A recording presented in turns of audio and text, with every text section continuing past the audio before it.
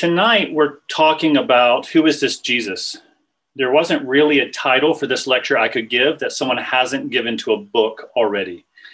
This topic has been written on a lot. But really, it's trying to get behind the curtain of the Gospels and looking at who is this historical Jesus? Is he historical or is he not? And so really the question I want to start is Friday actually good? Is this Friday any good? Now, annually, we, on Good Friday, remember the crucifixion of Jesus. And, well, others claim to be messiahs. They also died or killed, often in battle or in some kind of waging war against the Roman Empire. And they all died. But this common Jewish rabbi or teacher was crucified, and yet we have lots of stories about him, not only in the Bible, but even some evidence of him outside of the Bible. Now, often people will speak about, is Jesus a liar, a lunatic, or Lord? Have you heard that before?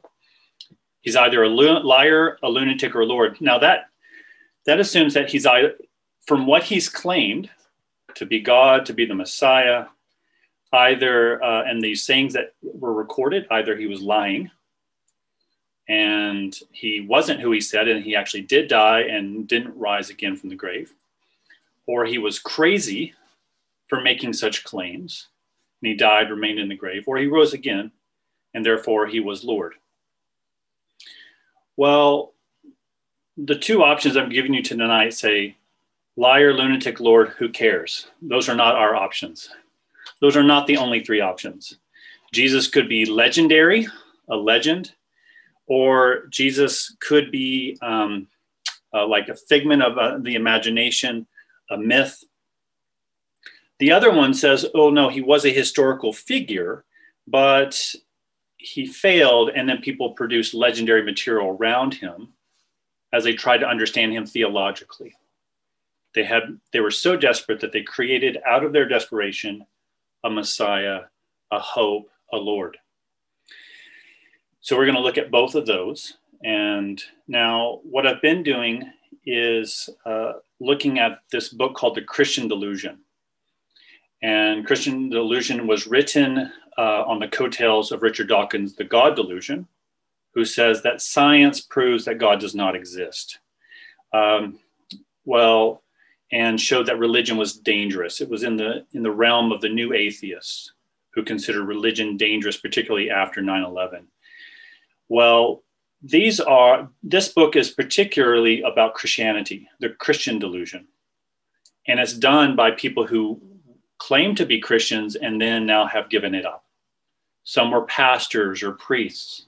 Some were raised in the church, and all of them have given it up. And now they're coming back and they want to accuse Christianity as being false. And so I've dealt with that in various parts. I've dealt with, does faith fail? Is the Bible truly inspired? Is God good? Well, tonight I'm dealing with the historicity of Jesus. And the part in the book is saying Jesus is not the risen Lord. Well, it's Dr. Robert Price and Dr. Carrier, who are both mythicists. They both contribute essays. And Price writes one called Jesus, Myth and Method, wants to describe how Jesus is just like the other myths of the ancient culture. Carrier speaks about how the resurrection is unbelievable. It fails to be believed. And then John Loftus talks about Jesus as the failed apocalyptic prophet. Now, he doesn't deal with Jesus as a historical figure. He seemed, and it's interesting that he doesn't include someone named Bart Ehrman, who is a leading figure on talking about Jesus as a historical figure, but failed prophet. So I decided, instead of going point by point or toe to toe with these essayists, I decided to make it more interesting for you, to lay it out in more general basic outlines of their positions. And so tonight I'm going to look at three alternatives, three stories to explain why we have what we have in the Bible and who Jesus is. The first one is Jesus is a myth. Christ is a myth, because Jesus did not exist. Jesus was not historical. Christ was a myth. The second one is that Jesus was historical, but he died. He was buried, and he did not come up from the grave. But there was legendary materials brought around him, or theological reflection around him. That's the second option. Christ is myth, Jesus is historical, but failed. And then the third one is Jesus is Christ, the Messiah, and he's Lord. So the traditional position.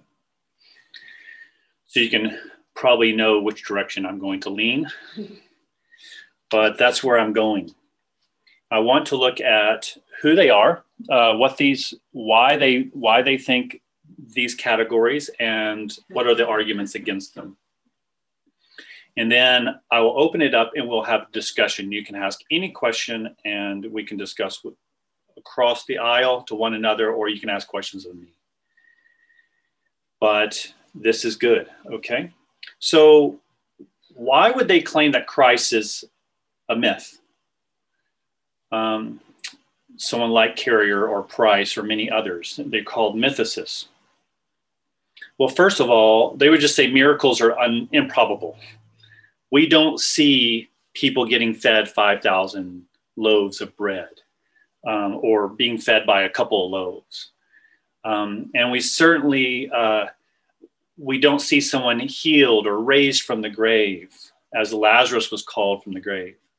And we certainly don't see anyone rising again from the dead, as the so-called resurrection account details. So it's just improbable. Carrier says it fails the smell test. It just doesn't smell right. He says that's what historians actually do. They just look at a story and it doesn't feel right. It's not believable. So that's actually one criteria for the mythicists. It just doesn't seem possible or even probable. Also, Carrier would say there's no external evidence of a historical Jesus and the resurrection outside of believers' accounts. There is evidence of Christians, but not of this figure. Now, I'll explain more of that later, but someone might say, well, what about Josephus? And that's who Carrier goes after, and that's who many people go after. Now, Josephus was a Jewish man, a wealthy Jewish elite, and he fought Rome, but then they failed, and then he aligned himself with Rome, which made him hated by many Jewish people. But he ended up becoming a historian, or he was a historian and wrote a lot.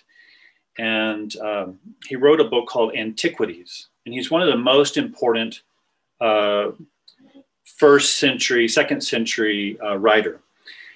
And this is what Josephus says. Now, there was about this time Jesus, a wise man, if it be lawful to call him a man, for he was one who wrought surprising feats. He was the Christ.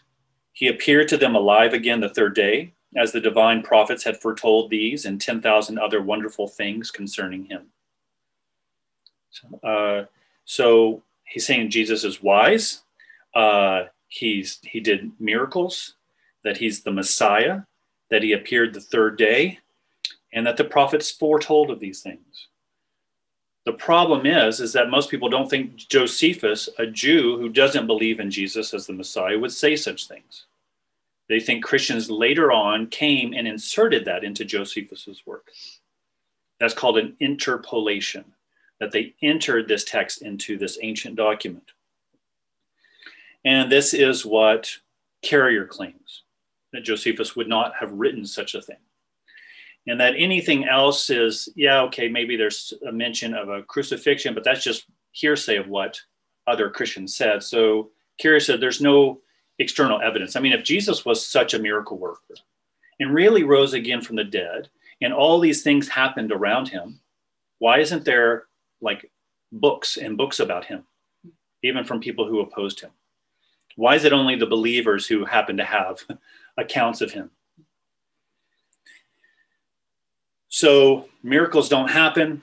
There's not really any external evidence for him. And even the earliest biblical texts, so the very first documents in the New Testament historically would be considered Paul's letters. But Carrier says Paul does not believe that Jesus is historical. He believes that Paul, like the others, made up this fiction that Christ was a mythical figure. That there's no mention of his birth. There's no mention of the place of his death. There's no mention of Pontius Pilate. Jesus was mentioned as crucified, but that happened in the heavenly realm. You think, I don't remember Paul talking about Christ dying in the heavenly realm by principalities and powers, by demonic forces in the heavenly realms. Well, Carrier would point to 1 Corinthians chapter 2, verse 8. None of the rulers of this age understood this, for if they had, they would not have crucified the Lord of glory. Paul wrote that in Corinthians. Well, rulers is the Greek word archons. And age, translated age there, the rulers of the age is eons. So the archons of this eon. Well, mythicists say that archons can be translated as principalities or powers. And eons means age or a realm, like a heavenly realm. And so Paul speaks about these revelations he received not by men, but by Christ himself. And he would ascend to the heavenlies and have this experience of Christ. And so Carey and Price argue that this points to Jesus as this crucified angel in the heavens by the principalities and powers. And this is why in verse 9 of chapter 2 in 1 Corinthians is that's why the Spirit must reveal these things. Otherwise, they'd be human insights. There'd be observable history. Well, what about if you know your Bible really well, better than me, you know in 1 Timothy that Paul writes, well, Christ Jesus gave a good confession before Pontius Pilate. Well, Carrier would say, well, that's not an authentic Paul letter. That's a forgery. There's lots of forgeries in the name of Paul. And this mention this is a part of his pastoral epistles. This is debated as to be from Paul. It's most likely not Paul. And Christians tended to forge documents, so why almost believe anything in the New Testament? Christians are just forgers and liars. Well, what about the Gospels? Well, he says those are not history. They're clearly mythological. They're intended to be read as myth. They're not intended to be read as history. He says that first, they're written in high Greek literary art. So doesn't sound much like fishermen from Galilee. And so these people would have been trained in Greek myths and in the style of writing. So chiasm, which is kind of a poetic form of writing a narrative, inclusios, or something called Markan sandwiches. Sounds like something you get at the deli, but basically it's putting the meat, the important piece in the middle, and then putting two verses or two stories on top and bottom to emphasize something in the middle. Mark does that throughout his gospel. And so Carrier says, okay, and Price would agree. Obviously, what the gospel writers are doing is high literary art. And of course, they don't believe this to be a historical figure. Otherwise, they would have written a chronological account. They would have talked about his birth. They would have talked about his life and talked about his death and all the historical details that were necessary for a biography. But this is so literary, so artistic, so poetic, it must be mythical. It wants you to see that it's mythical. In fact, as another part of this, the gospel accounts are not historical, is that they use emulation. Now, biblical scholars would call this Old Testament allusions, referring to the Old Testament. Now, you would see, like maybe in Mark saying, well, Isaiah said, foretold in this place. And you say, okay, well, this is where the author is pointing back to the Old Testament so that you might know. Well, The gospel writers go further than that. They make Jesus look like the new Moses. And so Jesus is on the mount and saying, "It is written, but I say." Well, it's not even just that. It's that, Jesus is walking in the wilderness.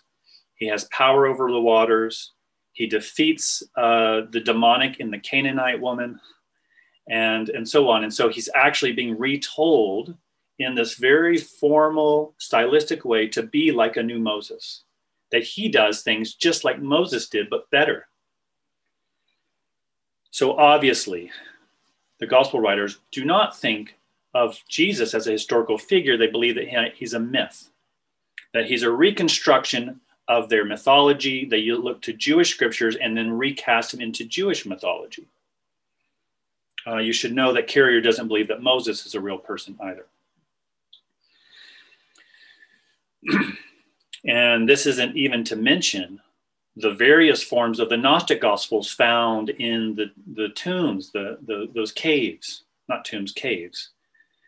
And what Carrier says is that what happened is that these people in the caves have documents that are half forgeries. They're halfway through these forgeries of forging letters and having different gospel accounts that we call now the Gnostic Gospels, the Gospel of Thomas and so forth.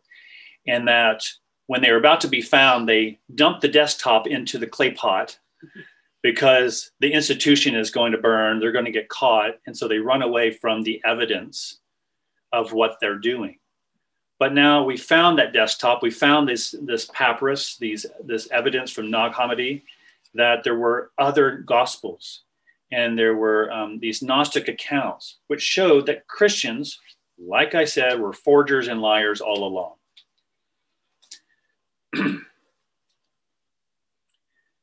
Okay, so if this is true, then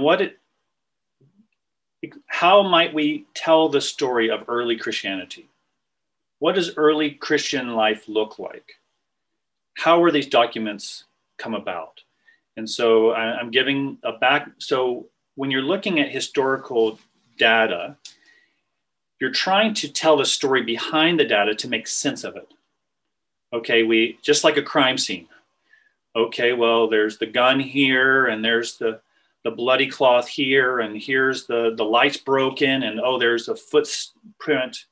And you try to sort them into a narrative.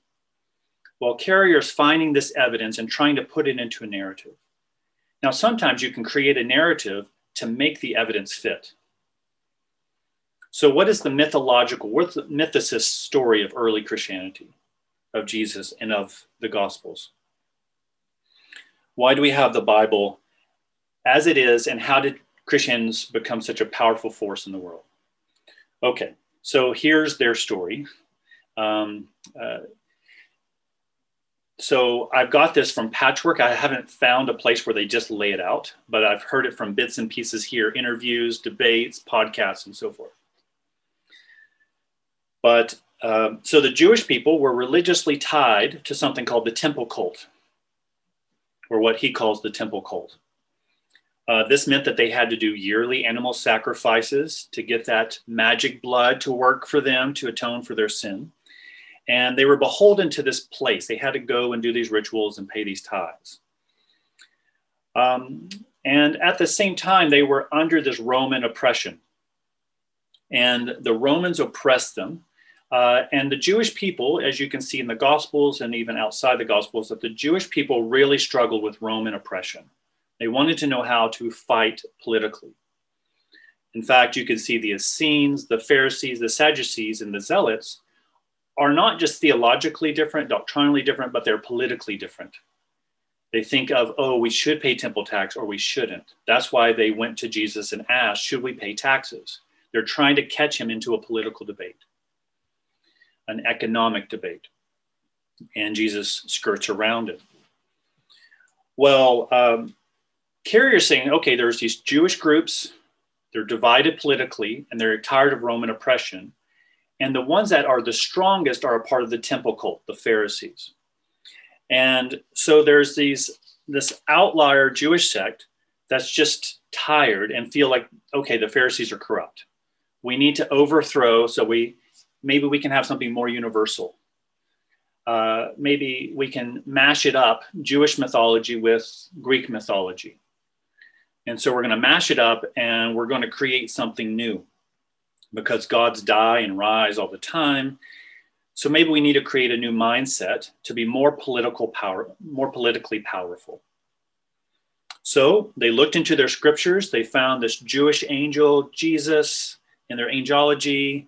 Okay, well, maybe they can think of how he might have died in the heavens by these demonic forces, and that somehow this person is the Messiah that opens the way to a universal mindset that can incorporate the Gentiles and the Jews. Like if we mash up this Greek and the Jewish mythology, then we can bring Jew and Gentile together and create a new mindset. Now, the problem is that you're going to have an illiterate mob of people who are simple-minded, and they're not going to understand all this mythology, and they're going to be a little bit suspicious of what you're doing. So these priests, this literati who knew about Greek mythology, Jewish mythology, and they decided, okay, well, we can't tell the masses the truth. We have to pretend that it's historical. And so what we're going to do is that we're going to forge documents and make up stories that make them sound historical, but to the discerning eye. So Jesus told in parables. Carrier says Mark tells lots of parables, and Jesus explains to the parables. To the masses that tell parables, but to those who understand, if those who see, those who hear, have ears to hear, then hear. Well, Carrier says that Mark is saying, wink, wink. If you're smart enough and you know the mythology, you know that we're just playing a game here. But the masses don't. And so, and if they start questioning, like you can see this in 2 Peter, Carrier says, which he does not consider to be a document from Peter. He thinks is a forgery. It says, we did not devise clever myths. If you remember Peter saying that. Yeah. Well, Carrier says, well, there's Christians who are like, hey, I don't think that's in the Bible, the Old Testament. And there's like, hey, don't ask questions. Do you think we made this up? Sit down and be quiet. And you know, if you don't agree with this, you're going to burn forever. Okay? This is what Carrier thinks. So this literati is trying to control masses to believe certain things so they can have political power. And if they disagree, then they will burn. They will be condemned. So no one should question them. And if there were people strong enough to create evidence, well, that was scrubbed. They erased that history. So what we see is that there's no evidence of no contrary evidence. People being contrary to the Christian Revolution, really. And so he says, look, this lack of evidence is evidence. This lack of evidence is proof that the Christians scrubbed history because they didn't want you to know the real truth. And thankfully, we have the Gnostic Gospels come out of Nag Hammadi to expose this clever ruse that Christians have always perpetrated. They love to make secrets, they like to condemn, and they like power. That's how Christians have always been, and that's how they started.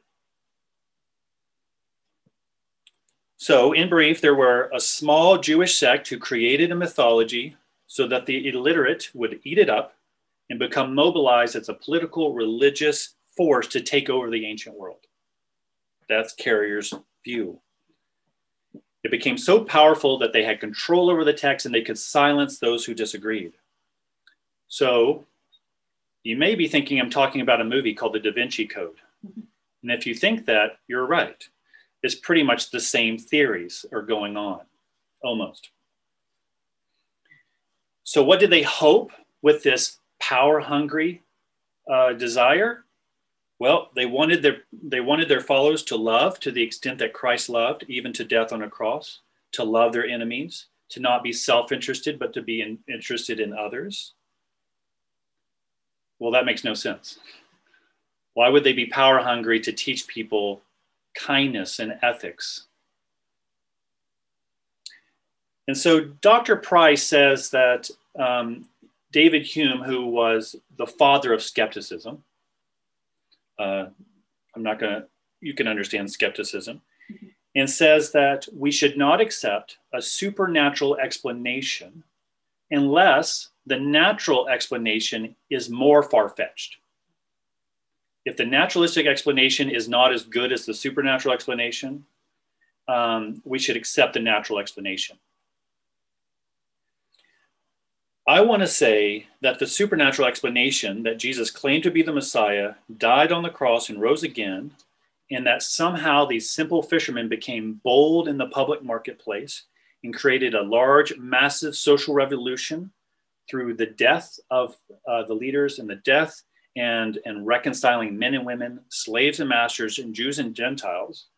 I would say that supernatural explanation is more reasonable than the idea that these small fishermen or these small Jewish sect was going to take over the world.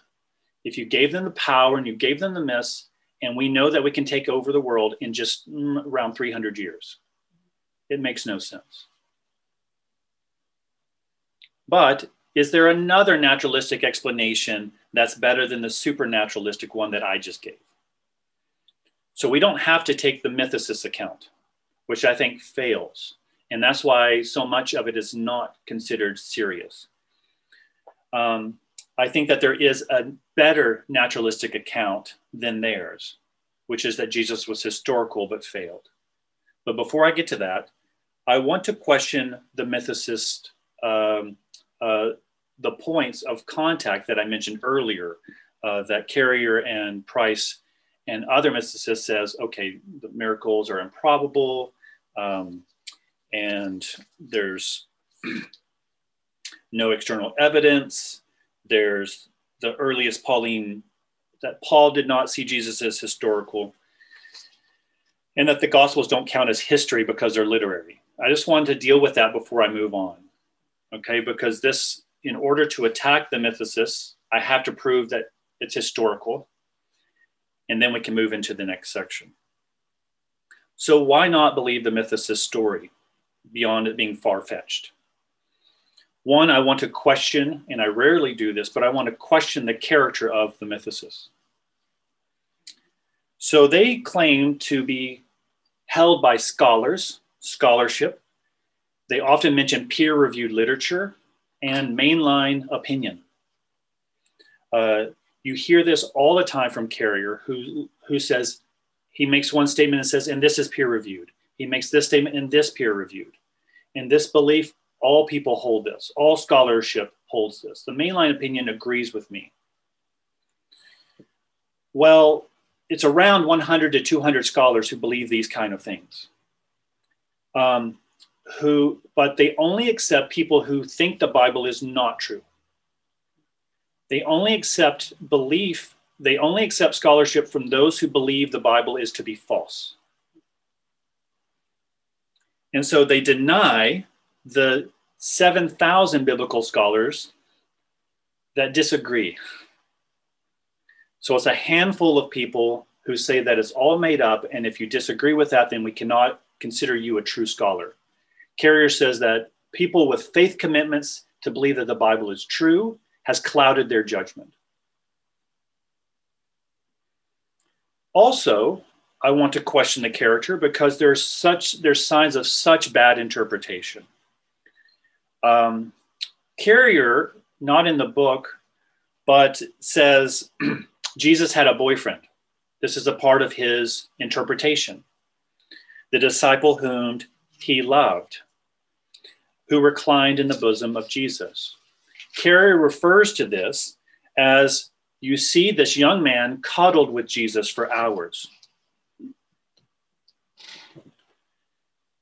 Now, I almost feel like I shouldn't have to explain this. But this is not what the text means.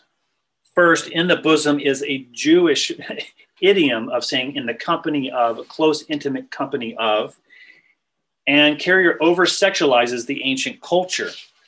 particularly one that wrote explicitly against homosexual behavior. So it makes absolutely no sense to include it if it were true. Let's say Jesus did have a boyfriend. Why would these ancient Jewish and Greek authors include it for Jewish people to believe? It makes no sense. And then also just to state that a lack of evidence is evidence that there's tampering. That Carrier says, since there's not much opposing Christian text in the beginning, shows evidence that there was tampering. So the lack of evidence proves that there was evidence of tampering. I think it's ridiculous. Okay, the more serious criticism, well, not more serious criticism, the more common criticisms. There's also plenty of historical evidence from non-Christian authors about what can be known of early Christians and of Jesus himself. You could point to Luke. This is not Luke throughout the book of Acts mentions people's titles, people's names, and places. Now, titles and names and places could shift. And so sometimes Luke would say something that didn't seem right. But archaeological evidence has found that actually it corroborates what he said, that someone was in this position. Well, there can't be two people in this same position historically, but they would find evidence elsewhere that actually that's in fact what happened because it was an overlay until someone was able to be put in place. So it shows that Luke's nuanced details, because he's the one who says in the days of Tiberius, et cetera, et cetera. So Luke really wants to emphasize historical detail. And outside external evidence corroborates. However, we have to say that we can't make too much of this because some people say, well, Carrier would even say what makes myths really good is that they take minor details that are true, but then they create a whole myth around this. So it's the central figures that you have to find. Is there evidence for the central characters? Like Paul, like Jesus. So I don't need to know about Tiberius. Everyone knows there's a Tiberius, but no one knows that there's a Jesus necessarily. So you make a myth by using the little reference and excluding the main reference. Well, there's lots of writings about Christians and why they believe what they believe outside of the Bible. These quotes are too long for me to spend time on them. But Tacitus, a Roman historian around 55 to 120 Common Era, so AD, wrote Histories of Ancient Rome. He wrote that during the reign of Nero, that, let me just read a little bit of it. Nero fastened the guilt and inflicted the most exquisite tortures on a class hated for their abominations, called Christians by the populace, from whom the name had its Christus, from whom the name had its origin, suffered the extreme penalty during the reign of Tiberius at the hands of one of our procurators, Pontius Pilate, in a most mischievous superstition, thus checked for the moment, again broke out not only in Judea, the first source of the evil, but even in Rome, where all things hideous and shameful from every part of the world find their center and become popular. And what he goes on to say is that Nero would go, that he blamed them for a fire that happened in Rome, though it was just because of his, because of economic policies that left it kind of dire without enough infrastructure, and so it burnt down. But he wanted to blame somebody, not himself. So he blamed the Christians for starting the fire. And so he would put them on posts in his garden and set them aflame.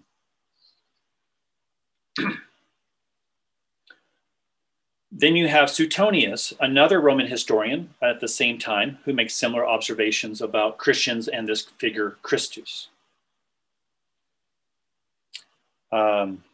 Pliny the Younger was a Roman author around the same time as Tacitus and Suetonius. And he was sent out to figure out why the pagan temples and the pagan festivals were not really lucrative and not doing very well in a little area called Bithynia. Well, he got there and found out there was a group of Christians So maybe you remember in the book of Acts, Paul comes in and there's a riot in Ephesus because no one's buying their Artemis habitations, their Artemis shrines. And so they're like, this guy preaching this message is actually ruining our economy. Well, that's what's happening in Bithynia. And so Pliny the Younger is sent out to figure out and going to report to Emperor Trajan about what's going on.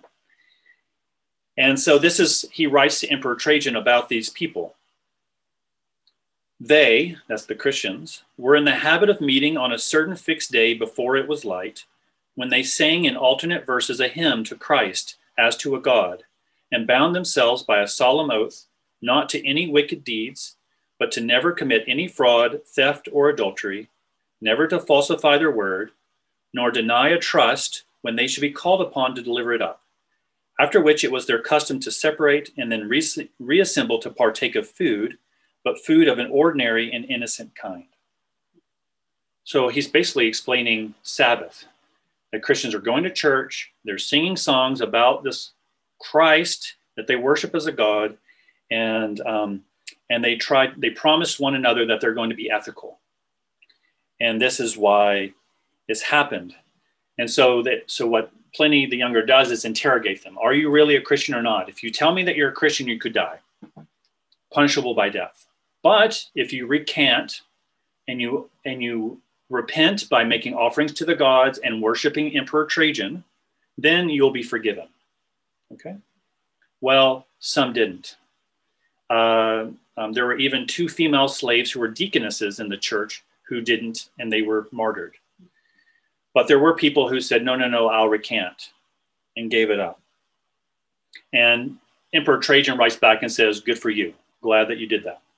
Good work. Because we don't want people to go against the Roman Empire and their gods, because that hurts our society. And then I guess one of the last things I'll have is you even have in Jewish literature around the same time, this is very interesting, that this is a section called the Sanhedrin. So it's like Sanhedrin documents. And it's around between 70 to 200 AD, or Common Era. And it says, on the eve of Passover, Yeshu was hanged, which sounds very much like Jesus was hanged. And then I could go on and on, but just for sake of time, there's also someone named Lucian that is a Greek historian or satirist, but I won't go into that, just due for time. So you have lots and lots of external evidence, non-Christian evidence, that there were Christians praising Jesus as the Messiah, as a God risen from the dead. Okay, what's another argument against the mythicists?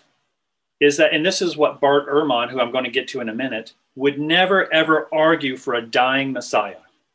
Yeah, you might have myths about dying gods and rising gods, but the Messiah was someone that the Jews looked for to come as a warrior, to dominate the foreign powers and to liberate Israel, to be the leading power.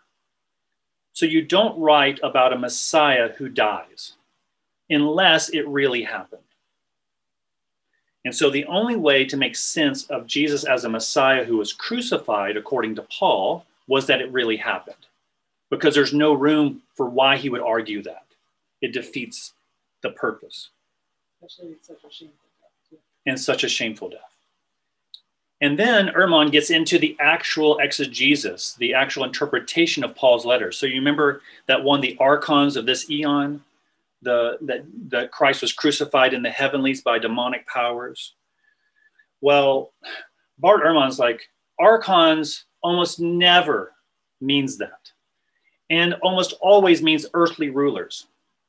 Whenever Paul uses the word archons, even in Romans 13, it says, therefore, whoever resists the authorities resists what God has appointed, and those who resist will incur judgment.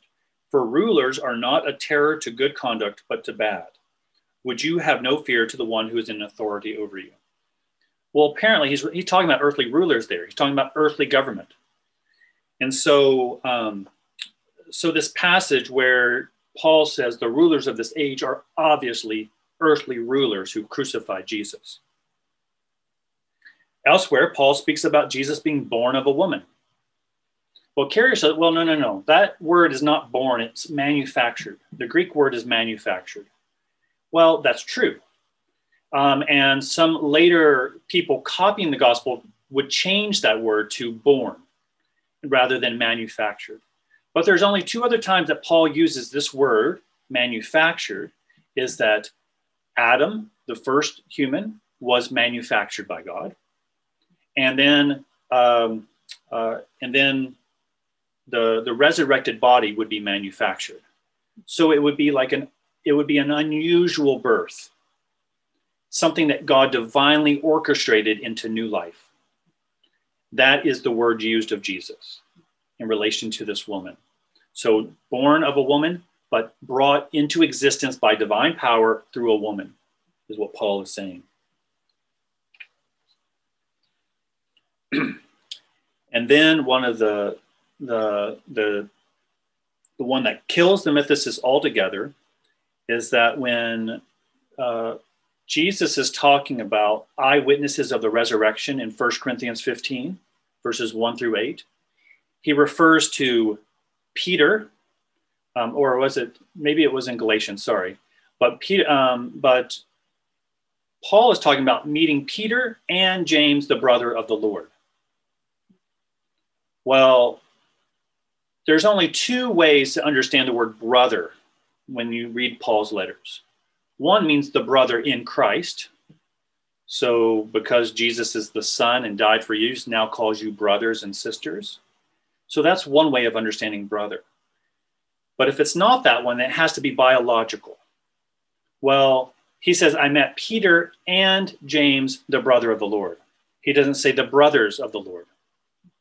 So Carrier has to make up a third option to say, actually, there was this elite little group called the Brothers of the Lord that were special. And, it gets too unbelievable to take him seriously.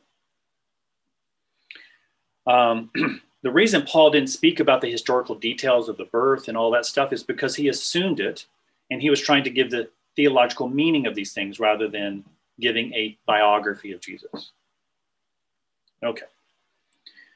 So that's why the mythicist argument is weak. And even though it gives us a lot to think about, but it can't be taken seriously.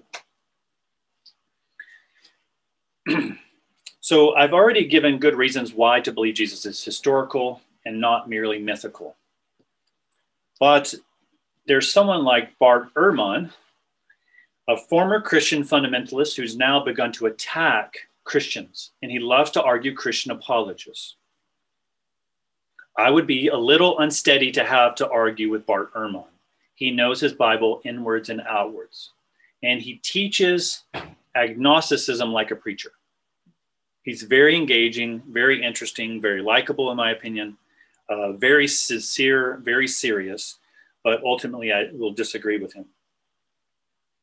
So I don't question his character as I question the character of the others. But he believes that Jesus is to be historical, but why does he not believe that he's Lord? Well, he doesn't believe that Jesus rose again from the dead. Well, what does he think? Well, his primary problem is that he thinks the gospel accounts are unreliable, untrustworthy, in error.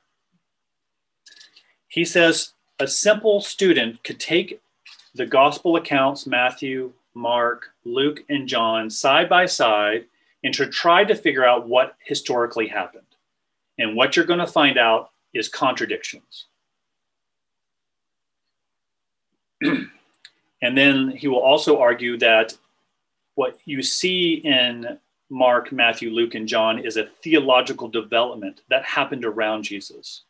Jesus was this historical figure who died, but in their desperation and hope, created legendary tales around him in order to create a Jesus, so that Christianity kind of evolved around this figure of Jesus and the different theological beliefs about him. So let me take those in turn. First, the Gospels are unreliable, untrustworthy. So he says, yeah, okay, some contradictions can be explained. And he says, in fact, I used to argue about these contradictions and say that they could be explained. He goes, I don't do that anymore. He goes, but okay, there are some contradictions that are easy to explain. You have one angel rather than two angels at their tomb of Jesus. Well, okay, well, some people might refer to one to include the two, or some might just say the two. He goes, yeah, okay, you can do that. That's an explanation. He goes, but there's others that are irreconcilable. They cannot be put together. They both cannot be true. He says, consider Judas Iscariot's death. One says that he was hung and that the priests took the money that Judas had. Judas threw the money at them. He went to hang himself. And they took the money and said, well, we can't keep this in the treasury because this was blood money. And so they bought a field. And that's why it's called the field of blood.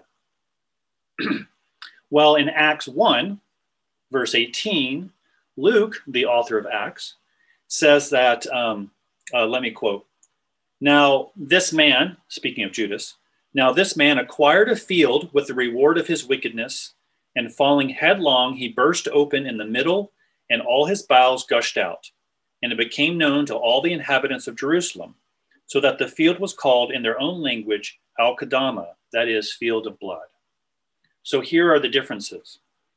Judas buys the field, not the priests. The blood is because his blood gushed out, but in Matthew, it's the field of blood because it was bought with blood money. One, Judas is hung. The other one is he fell headlong and his intestines fell out. Or you could consider the genealogy of Jesus. Look at Matthew and look at Luke. There's who's Joseph's father? Seems like it's two different figures. Those are irreconcilable. Those are just two examples. I'll deal with those in a minute, okay?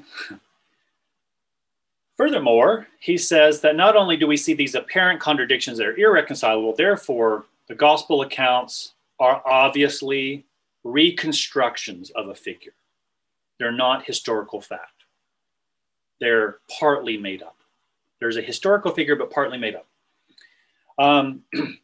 He goes, but also you see that through these gospels, a theological development,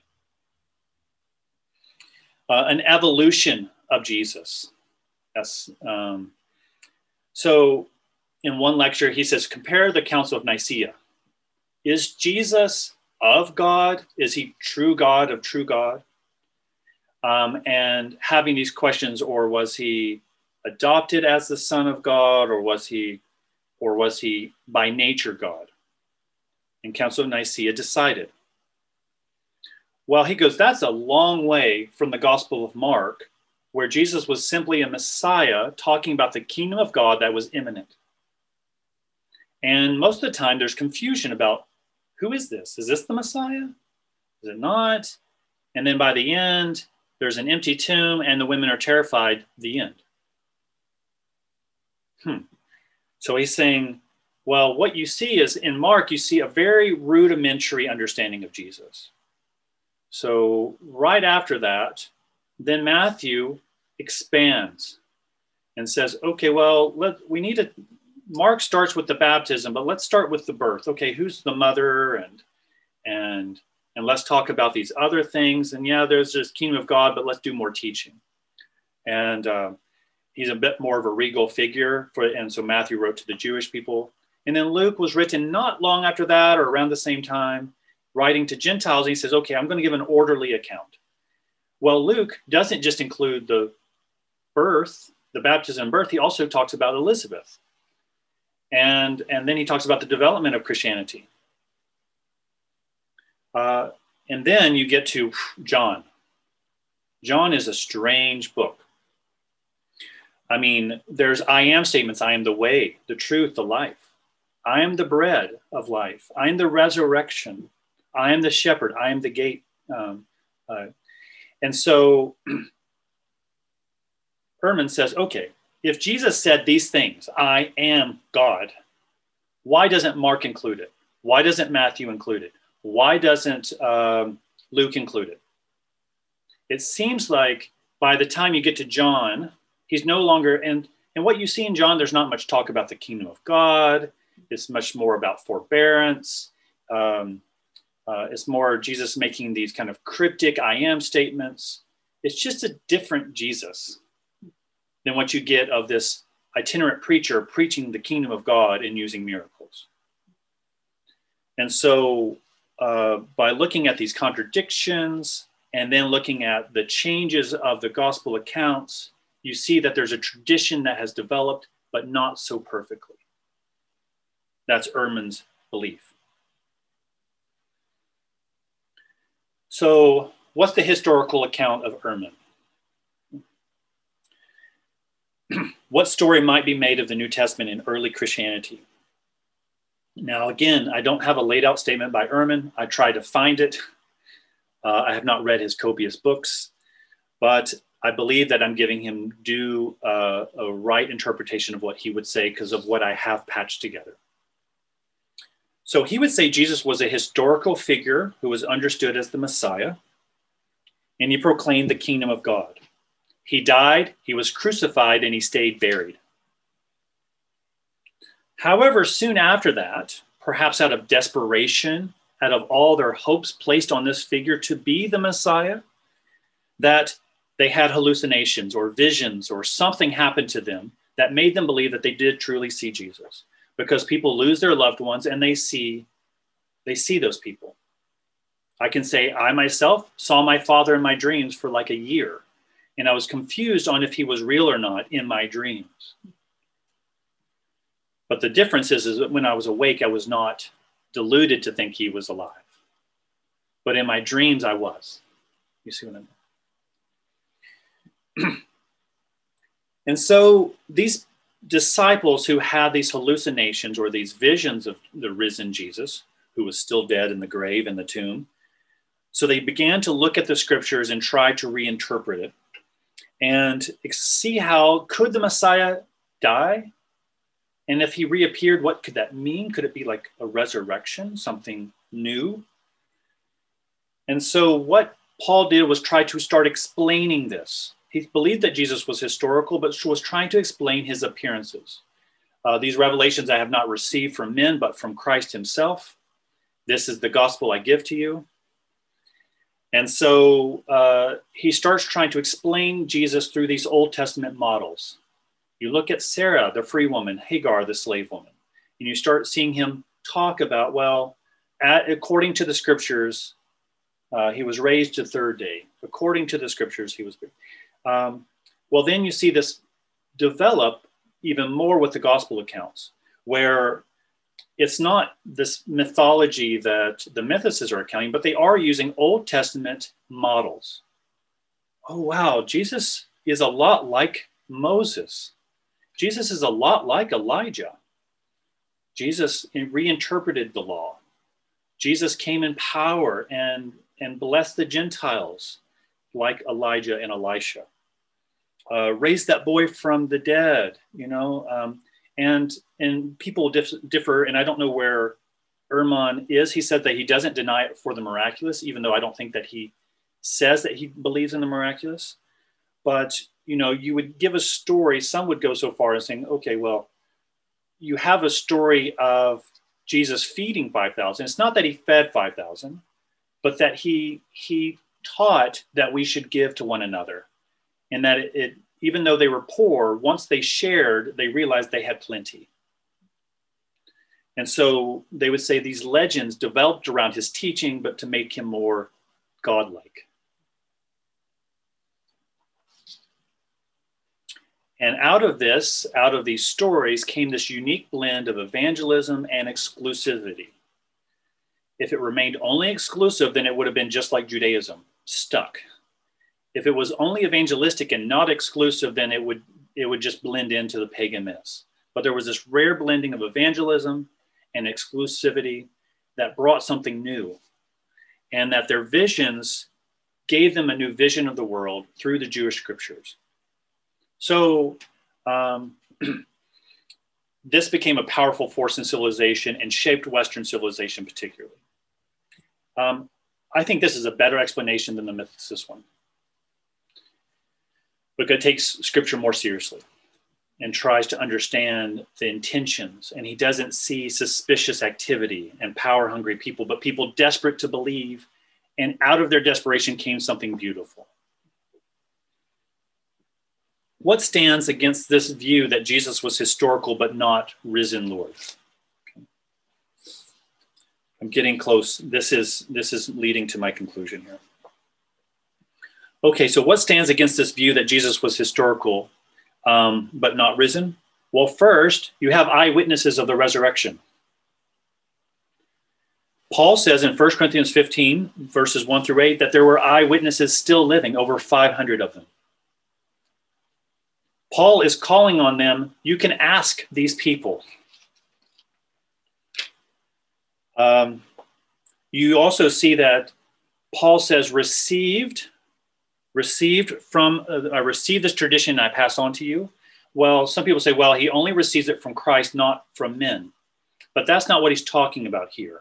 And in fact, it's a Jewish expression of talking about passing on tradition from rabbi to rabbi.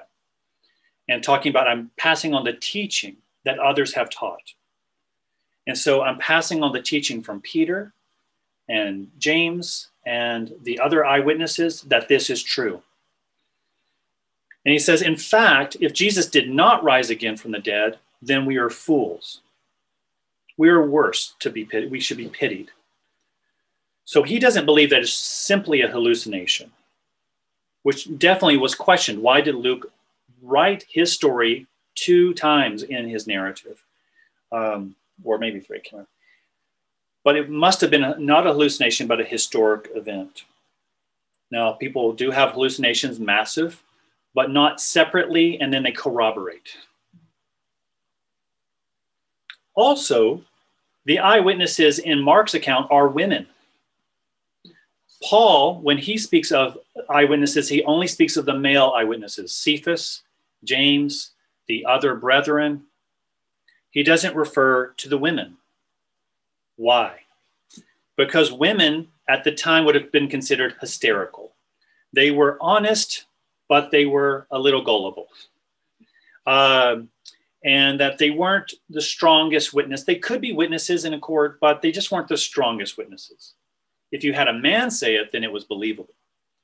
Well, Mark's gospel account was written after Paul's letters. So why would Mark write a story where the women's eyewitness, the empty tomb, come back and are disbelieved? And then Peter and John go. Why would Mark write that after Paul if it were not true? Why would it make your witness weaker? Why express that women were the first eyewitnesses if it were not historically accurate? You would just avoid it. The second one, so first eyewitnesses of the resurrection still living, can still verify and deny. Also, there's no good explanation for the empty tomb. There's no good naturalistic explanation for the empty tomb. I already said about legendary stuff. There was never a tomb involved, so it couldn't be emptied. But why do the Gospels claim that he was buried and the tomb was empty, if it was just a myth? Then you have swoon theory. Jesus was taken down a bit early and he struggled, but he lived for a couple more days. And people thought, well, he's really strong to survive such a thing, that he must be like a god. And then he dies. But Jesus appears among 40 days after, and in surprising ways. Some say, well, the body was stolen. This is a pretty strong one, since Matthew chapter 28 even talks about it. But it's confusing that the account are that the disciples are terrified.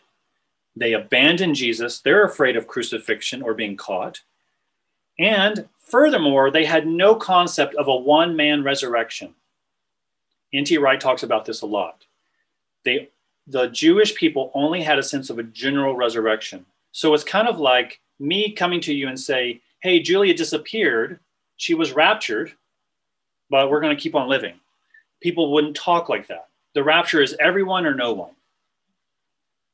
And so not only it was inconceivable, it was because the tomb was empty that they had to work it out. The same thing goes with hallucination. One, it's over 500 people, but all the individuals corroborated. Paul had a vision, but then went to the disciples and they corroborated his testimony that he did, in fact, meet the risen Jesus. And people do have hallucinations, but they don't die on behalf of them. So something dramatic had to have happened.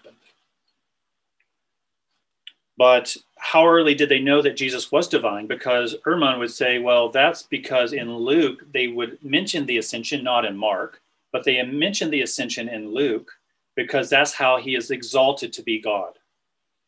But the resurrection doesn't make him God. It's just an oddity.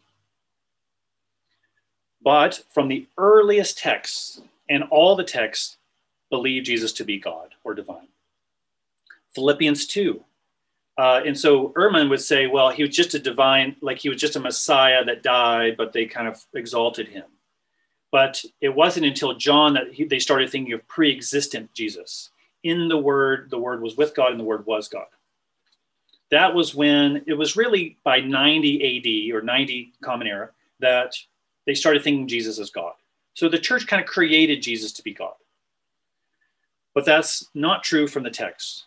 In Philippians 2, Jesus did not grasp equality, but took on a human form, even to death on a cross, and then was exalted, name above all names, to be praised. So he was in the place of God and also shows preexistence. Colossians 1, it speaks of Jesus's preexistence, from whom all things come and were created. Romans 11, I think it's Romans 11. Jesus is placed alongside God as there is only one God, there's only one Lord. And that is taking apart the Shema, which is there is the Lord your God, he is one. Well, Paul breaks these together, puts them in parallel form, and says God and Jesus as Lord. And so you see that Paul reconstructs the Shema to show that Jesus is divine. And in fact, we can even look at Mark. It says, I'm here to talk about the Messiah, the Son of God. Jesus is able to walk on water. He's able to do all these miracles. And so Mark, from the very beginning, believes Jesus to be God. So why are there significant differences with the I am statements in John, not in the other synoptics? Well, you got to remember, John said there's so many stories that many books could be written. And also, Bart Ehrman pushes the contrast too far, that John and Mark have almost no resemblance to one another. But there's a lot of interlocking factors. In fact, so most of the synoptic gospels is dealing with Jesus in Galilee. But John deals mostly with Judea, Jerusalem. But in the synoptic gospels, they're afraid to go to Jerusalem, even though they only spent a couple of days there. Why? Well, John explains, because Jesus has been doing all this stuff in Jerusalem. Also explains that how he would have known the disciples before he called them, because, Carrier and others would say, oh, Jesus walked up as a stranger and said, come and follow me. But he wasn't strangers to them. He had been a wonder-working teacher in their midst. And so they would have known him. He wasn't a stranger. And so you see Jesus understanding himself as divine and articulating that, even though he doesn't articulate the I am statements. So there's lots to discuss between the difference between John and Mark, but I'm just making the point that they're interlocking and that they're not totally independent. John is not dependent. And a lot of people think that John wrote his gospel over here with some awareness, but didn't copy, and wrote his own account. Now, the story seems somewhat different, but if you look at them, the corroboration between the two show you that they're talking about the same account, even though they're not borrowing from one another, which only increases the likelihood of they really happened. So what about the apparent contradictions? I I won't go too far into this. You can ask me later. But let's just take Judas' example. How can he be hung and then his intestines blow and what happens to the field?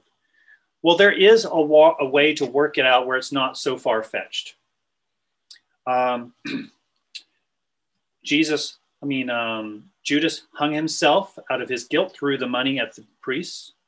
Well, the priests say, this is dirty money, so we need to use this money to buy a field. They go out to buy a field with Judas's money to buy a field, which would have been bought in Judas's name. It can be attributed to him.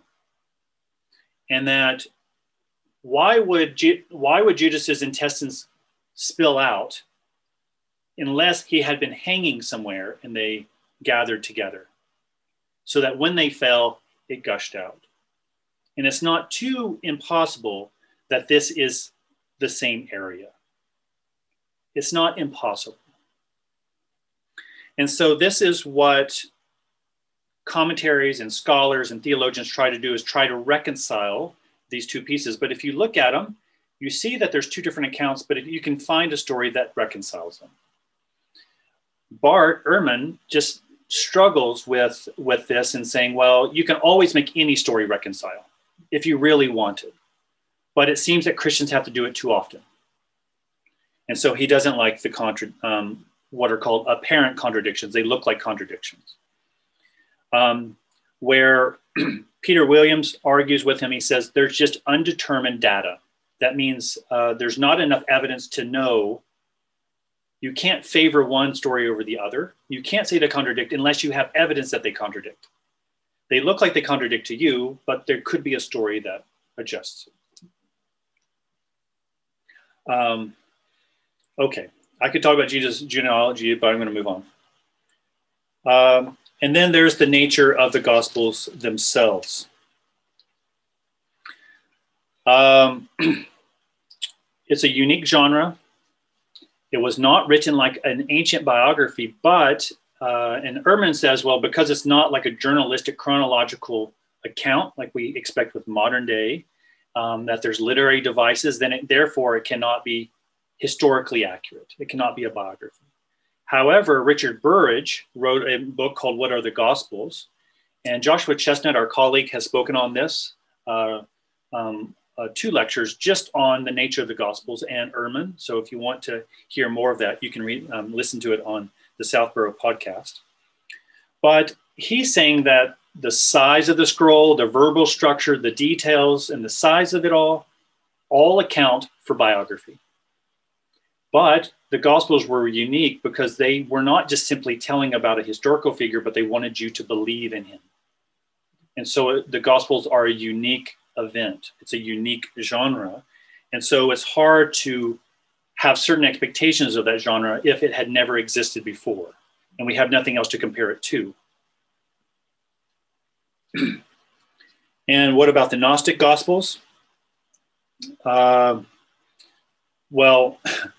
I'll just use a modern analogy to quicken this up, is that just because a Christian says something doesn't make all the other Christians believe it's orthodox. Also, if you look at the Gnostic Gospels, they're almost all sayings out of context, and they don't make sense unless they're borrowing from the original Gospels. So the Gnostic Gospels are dated later.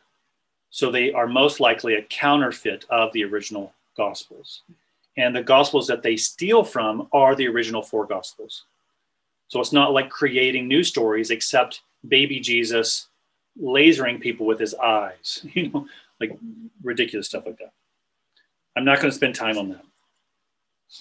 And also that there's the reliability of the New Testament manuscripts are tremendous. So Ehrman would say there's copies of copies of copies. So how do we know what was transmitted is accurate? But that's the wonder of the New Testament documents, that there's so many copies that we can actually compare 5,000 copies to one another to see if they're accurate. And there's around 97 to 99% corroboration. And many of them, like full text, date back as far as 350 AD, so 320 years after Jesus died. and rose again. But there's even fragments that date back to 150 AD of John's gospel, so probably about a few decades after he wrote his. Now you'd be like, well, okay, well, that's okay, that's good. But compare it to the other ancient literature that we don't question as historians. Caesar's Gallic Wars, there's only 9 or 10 good copies, dated 900 years later. The Roman History by Livy, he had only 35 of the 142 books that he wrote survive. And only of that, there's only 20 copies. And the oldest is from the 4th century. Histories by Tacitus, who I mentioned earlier, quoted earlier about Jesus. We only have partial and remaining texts of his dating to the 9th and 11th century. So 900 to 1100 years after. So of the Bible, we have over 5,000 Greek copies in part or in whole, going back to 350 AD. Some texts going back, some fragments back to 150 AD. And so whenever I hear that there's new documents found, the Christians should rejoice because it's only going to reconfirm. And it seems that there's so many copies because because they met weekly, they read and prayed and taught the scriptures, and they copied it fastidiously and shared it with one another. It's going viral. So what best explains Christianity? This is where I end. What's the traditional? Ehrman says, okay, I don't believe that Jesus rose again from the dead, but Christianity is a remarkable thing that happened and it changed the world.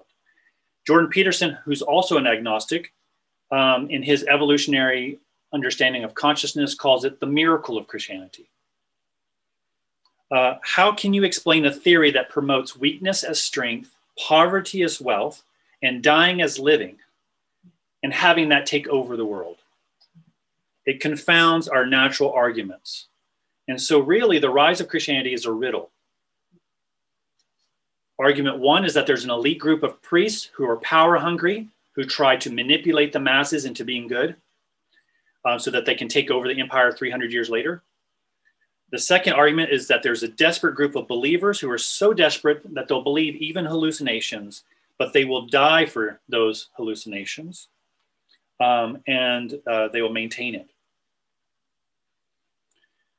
I think, and so Price says, like I said with Hume, we should believe the supernatural explanation only if naturalistic explanations fail to be as believable as the supernatural one. So if the natural explanation is not as good as the supernatural one, we should believe the supernatural one. But if we can find a good naturalistic one that's better than the supernatural, we should believe the naturalistic one. Well, I showed 2 of the strong arguments of Jesus as a myth and Jesus as a historical but failed prophet as a natural story that I believe fails to corroborate with the evidence we have. The supernatural explanation, I believe, is the best. So this is the story. Disciples of this figure, Jesus, walked around with him and saw him die, and 40 days later began to proclaim him in the public squares where he was crucified that he had risen again. And that these same leaders were presented in those same documents as foolish, slow to learn, afraid. So it's almost like a character assassination. And so they have disciples seeming dumb, not understanding, and yet they are now the leaders. It makes no sense unless they were personal eyewitnesses. And all the leaders, did they get these grand prizes of power? No, they all were martyred except John. They were imprisoned and they were killed in torturous ways, and they didn't recant. You recant if you think it's a hallucination. You don't recant if you touch the living Jesus. And so it developed and so this news to them, this good news, it was like a risen Messiah, a crucified and risen Messiah. That makes no sense. How do we understand that? We go back to the Old Testament scriptures, and this theology developed rapidly across the world in a consistent way. Not 100% consistent, but there was so much sameness, similarities, that is astounding in how quickly it was adopted and understood and believed. And that it included Gentiles. This can only be explained as sheer genius. But it's impossible to explain it as sheer genius when they are allowing themselves to die for these things.